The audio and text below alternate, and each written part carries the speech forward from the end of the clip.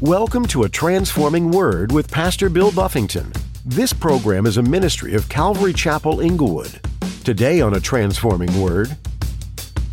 Right now, if you would say, God, forgive me. God, I believe what I'm reading in the Word of God. I believe that I won't go to heaven like this, and I want to be forgiven. I believe that your son Jesus died for my sins and rose from the grave, and I want to receive you in your forgiveness. I want to receive you as my Lord. You put your faith in him today. He will receive you today. He'll forgive you today. He'll begin to work a new work in your life today. He will put his spirit in you today, and you'll have a strength that you've never had before. God's power, God at work in you, so you might be able to move forward with the things that God has called you to do. Today is the day to receive salvation for your sins and enter into a new life with the Lord. In today's message from Pastor Bill, he encourages you to receive Jesus. Don't think that your past sins cancel you out from receiving forgiveness and salvation in Christ. Jesus will take you exactly as you are today. You don't have to worry about him rejecting you, because he won't. Pastor Bill explains that Jesus will gladly receive you into his loving embrace. Choose to turn away from your sins and turn to Jesus. Now, here's Pastor Bill in the book of Colossians chapter 3 as he continues his message, Old Man versus New Man. So when he began to speak to me about the gospel, I couldn't deny him. I had faith in the fact that, he had adhered to what he said he believed. And so he had my respect, at least for that. And that's who God used to lead me to Christ. His changed life was a testimony. Even when I didn't know it was testifying to me of the power of God to transform a life. He was what I used to be, and now he was not what I was any longer. And so you get to be that for people. As the Lord transforms you, you'll be that testimony. You'll be that witness, particularly for those that knew you beforehand. And, for family and friends and folk, it takes time. Some people that think, he's going through a phase. He's trying out church. You got to live it out for a while before some people, give you the credit. That's okay. Because you're supposed to live it out for the rest of your life anyway. So just keep living it. And after a while, people will have to acknowledge that this is the reality. This is who they are now. So moving on, he says our life is hidden with Christ in God. Verse 4, it says, when Christ, who is our life, appears, then you also will appear with him in glory. And while on earth, our life is hidden. Right now on earth, my life is hidden with Christ in God. Everybody can't see what's going on. They can see my transformation, but it's hidden. But God said there's a day coming in the future when Christ, who is our life, he is everything to us. Christ is everything to the believer. He is our life. He is why we have life. God says there's a day that's coming. He's going to appear, and we're going to appear with him.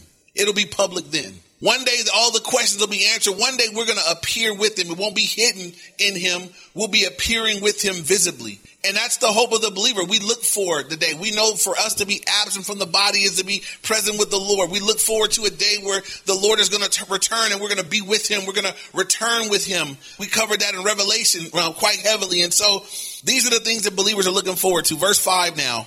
He's going to begin to list now attributes and behaviors of the old life that should no longer characterize the man or the woman of God. I need you to listen to the things that we're laying out here, and you need to listen and consider for yourself, do these things still characterize me? Certainly I walked in some of these things as a non-believer, but does this still characterize you today? If so, you're in trouble. And if so, then there's some repenting and some changes that need to take place in your life, because he's given us this information to reveal that I want you to know what the old man looks like, so that if you still look like the old man, don't be walking around here thinking you a new man. If you still look like this, you need to be changed. And let me just say this, because I think in some people's minds, some people think it's possible to be born again, but still kind of continue in the old life. But because you have acknowledged Jesus, because you prayed a prayer to God, that it's okay. It's okay to live on in whatever you used to do, but you just added to your sinful life the fact that I did pray that prayer and I've accepted Jesus, and I'm saying that Jesus is Lord, but practically he's not the Lord. Practically I do whatever I want. That is a danger today. I think there are people that are false. They have a false sense of their spiritual security today. And if you just read scripture honestly, you would understand that it doesn't work like that.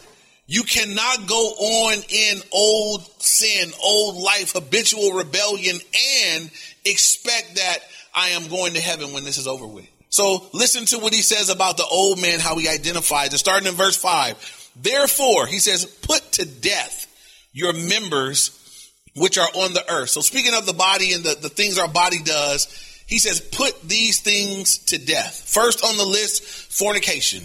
This is generally used to describe sexual intercourse between unmarried persons, or sometimes it's a broader word that just means sexual immorality, sex outside of marriage, sexual behavior outside of marriage. But fornication here, first on the list, uncleanness. This refers to impurity of thought, word, or action, moral filth, rather than physical dirtiness here. So whereas fornication is actually doing dirt, the second word, uncleanness, is in your mind, it's in your heart. And so maybe you aren't doing it, but you're thinking it, you're watching it, you're participating in it and mentally and otherwise, and it's not the other yet. He says, like, this can't be part of a believer's life. This can't be how you habitually get down. So fornication, uncleanness. The next is passion. This word all first three are kind of all of a sexual nature. The word passion, it denotes a strong, unbridled lust. Just someone who's just given over to the lust of their flesh in different ways. So you got fornication, uncleanness, passion. Next is evil desire. This is an intense and often violent craving. So evil desire. Next, covetousness. It says covetousness, which is idolatry. Covetousness in general, it means greediness or a desire to have more. Here it may also refer to an unholy desire to satisfy sexual appetites, but it's idolatry. Covetousness is wanting more. It's saying what God has given me isn't enough. I want more than what God has provided. Again, we live in a world that is always throwing stuff in our face to make you want more. And so there's a lack of contentment.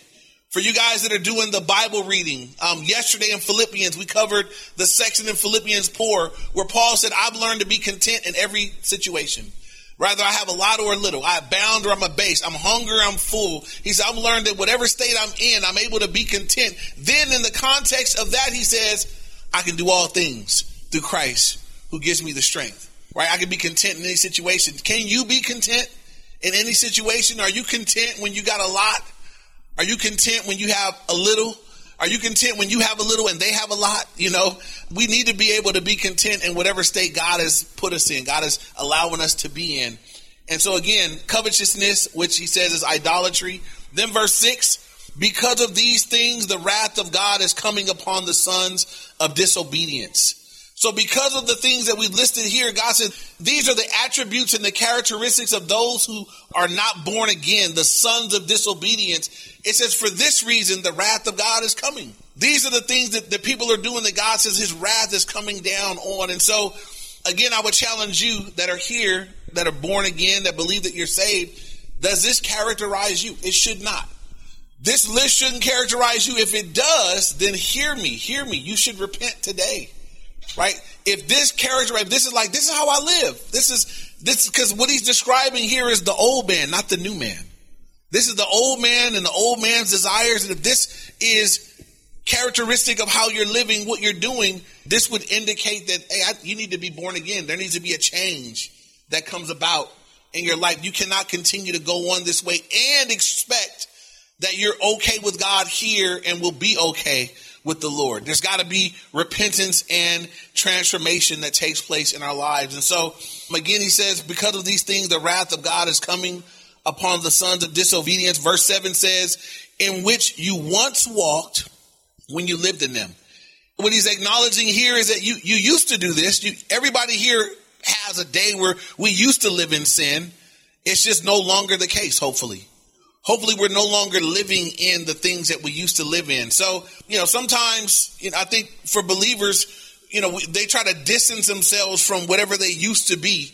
And we should in our behavior and our practice, but our testimonies are there. If you used to be an alcoholic, if you used to be a drug addict, if you used to be in whatever it used to do, it's sometimes letting people know where we've come from is a great testimony of what God is doing in our life, how we're not the same. Things have changed. We're no longer what we were before we met the Lord. So I'm not saying that we gloat in our past, but you shouldn't hide your testimony. Some people are ashamed of their testimony, and I understand that, we probably did some shameful things, but I've seen testimonies be helpful. I've seen it give hope to someone that's lost in what God delivered you from. It can bring hope to them when they hear about how God brought you out, how God delivered you so completely, how so radically your life has changed since you came and met the Lord. And so I love the way Paul does this in 1 Corinthians. We write notes, write down 1 Corinthians 6. I'm going to read verses 9 through 11. He lists again a list of sins that will keep people out of heaven. But then he talks about how the Corinthians have been changed. Listen to what he says. 1 Corinthians chapter 6, verses 9 through 11. He says, do you not know that the unrighteous will not inherit the kingdom of God? Do not be deceived. Neither fornicators, nor idolaters, nor adulterers, nor homosexuals, nor sodomites, nor thieves, nor covetous, nor drunkards, nor revilers, nor extortioners will inherit the kingdom of God.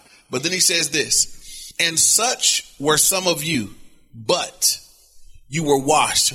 What do we get washed in, you guys?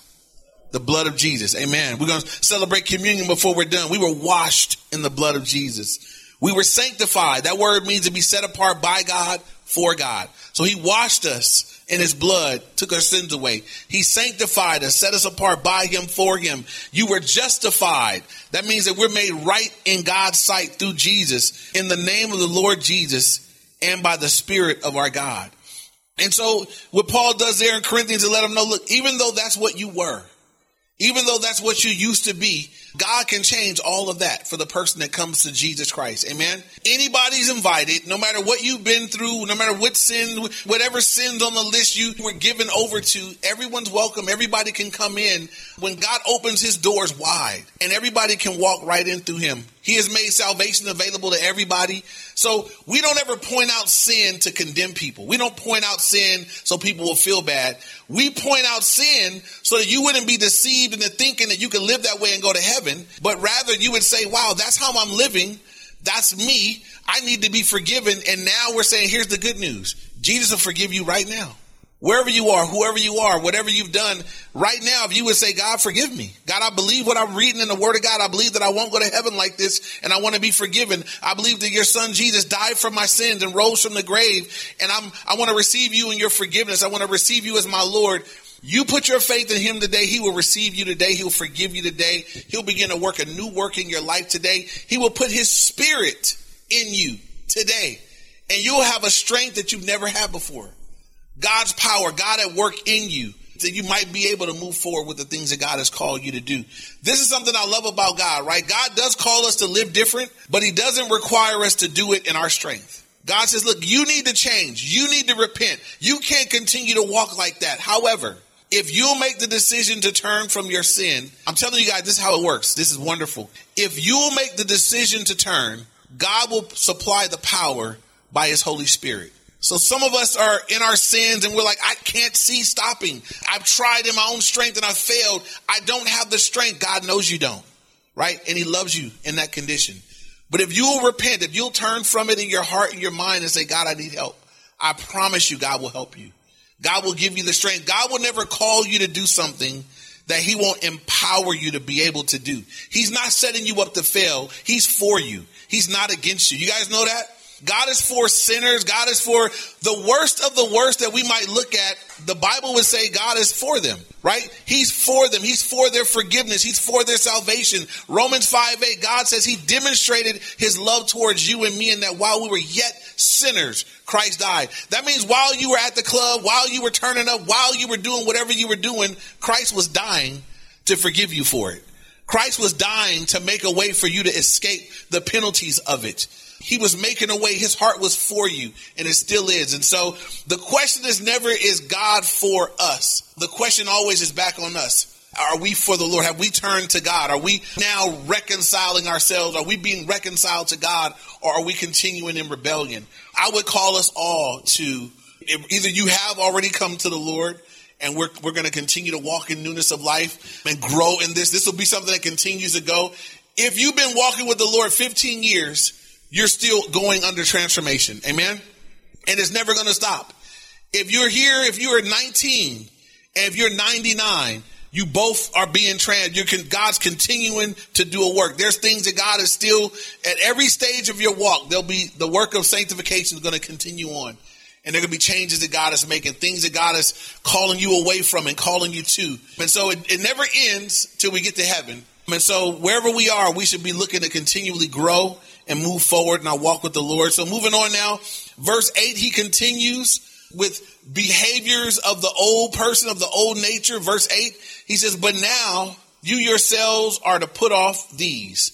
And so we have another list. Anger. This is it's defined as a strong spirit of dislike or animosity, a vengeful spirit, a settled feeling of hatred, anger. And now everybody gets angry. Even God got angry. The Bible says be angry, but what?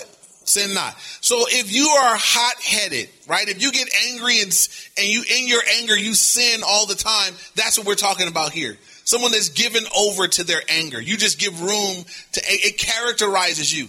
As a Christian, we should not be characterized as angry. People at work they should, oh man, don't say nothing to her. Oh no, man, she'll tear you up. You know, now that's a non-believer. That's okay. But if they talking about Christians like that, y'all know that's not okay. Y'all know that? That's not okay. So you shouldn't be given over to anger. Your neighbor, the kids in your neighborhood shouldn't be afraid to. We had ladies in our neighborhood where we knew if we rode our bikes and we touched their grass, they was coming out to give us an earful. And so being, knucklehead kids, you bump your friend on the grass so they can get screamed at, by the mean lady or whatever. But we shouldn't see that same woman getting in the car to go to church on Sunday every week, though. The bad witness. And so if you're giving over to anger, that's something that God would say, hey, that's part of the old man. That can't be a part of your consistent characteristic as a believer. Next on the list is wrath. This is described as an intense form of anger, probably involves violent outbursts. So someone it's your anger, wrath is your anger that's spilled over into outbursts. It could be yelling and screaming. It could be going after people. And so again, these are all attributes of the old man, the old nature. And so again, if you're saying that you're a Christian, and I would say the best barometer for this are the people that live in your house, right?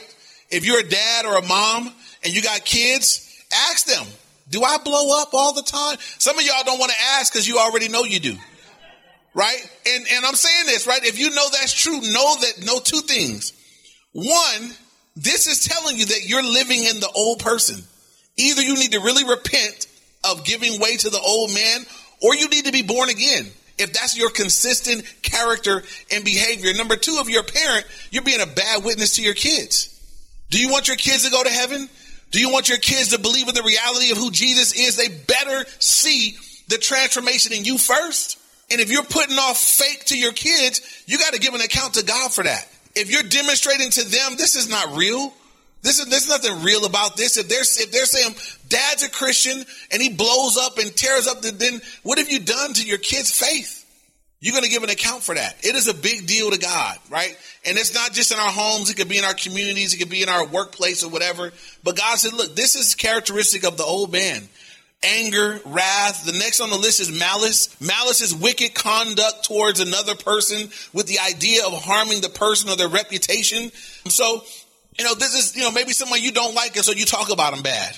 You put out information about them bad, or you come after them. It's being malicious. You didn't accidentally hurt their feelings. It was malice. That's a heart issue that flows out into action. Are you a malicious person? You come for people.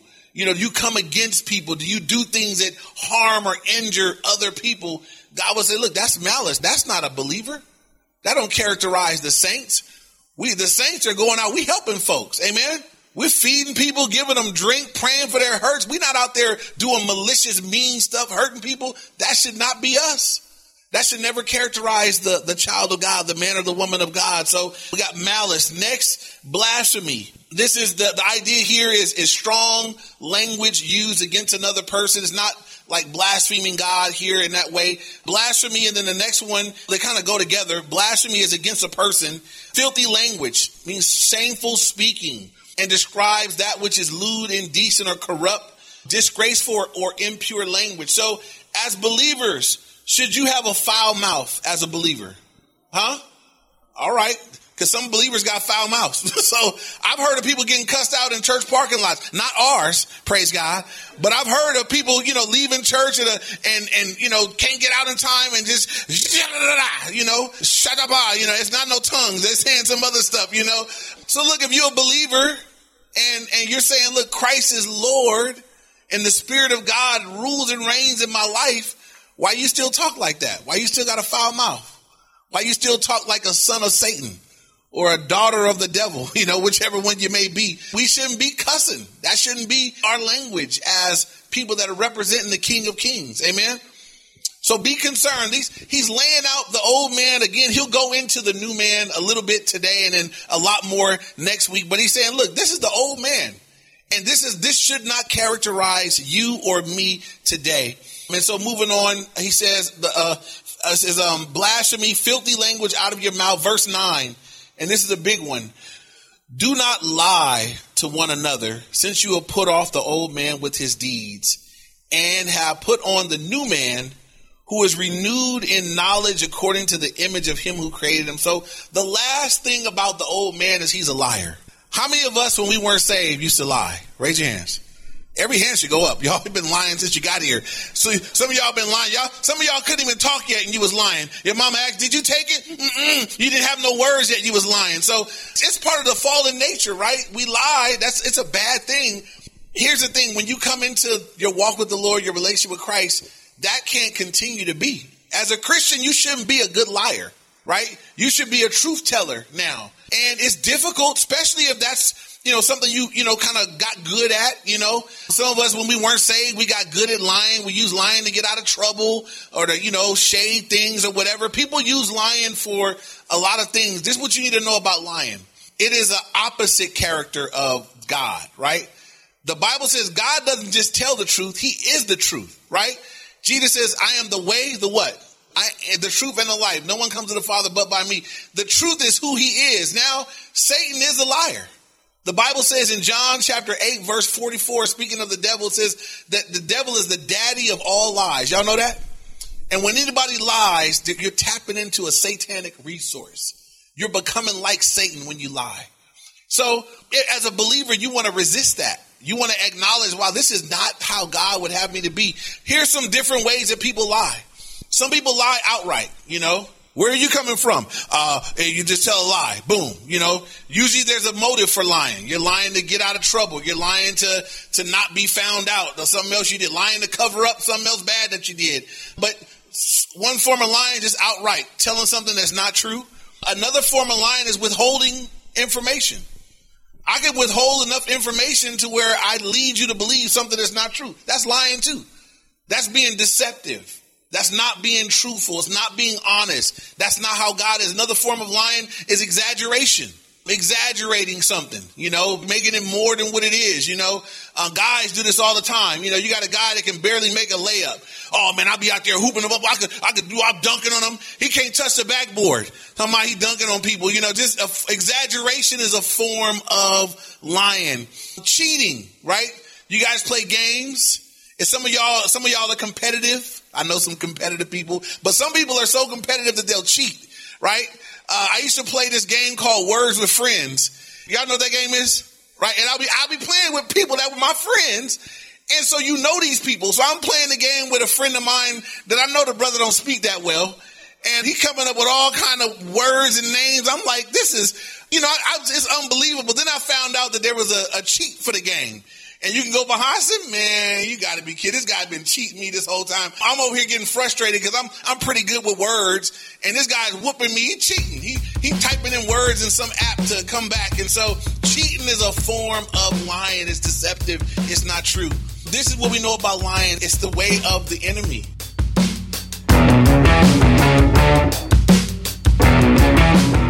We're so glad you've joined us today here on A Transforming Word with Pastor Bill Buffington.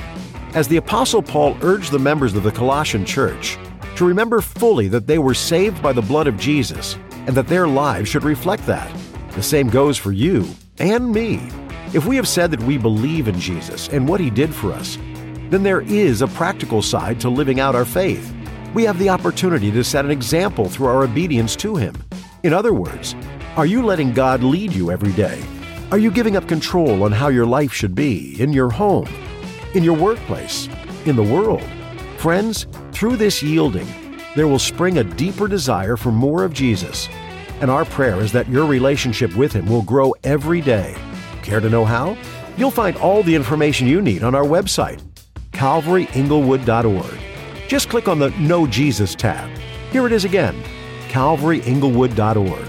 For more personal contact, feel free to call or text us at 310-245-4811. We would love to encourage you more in your daily walk with Jesus.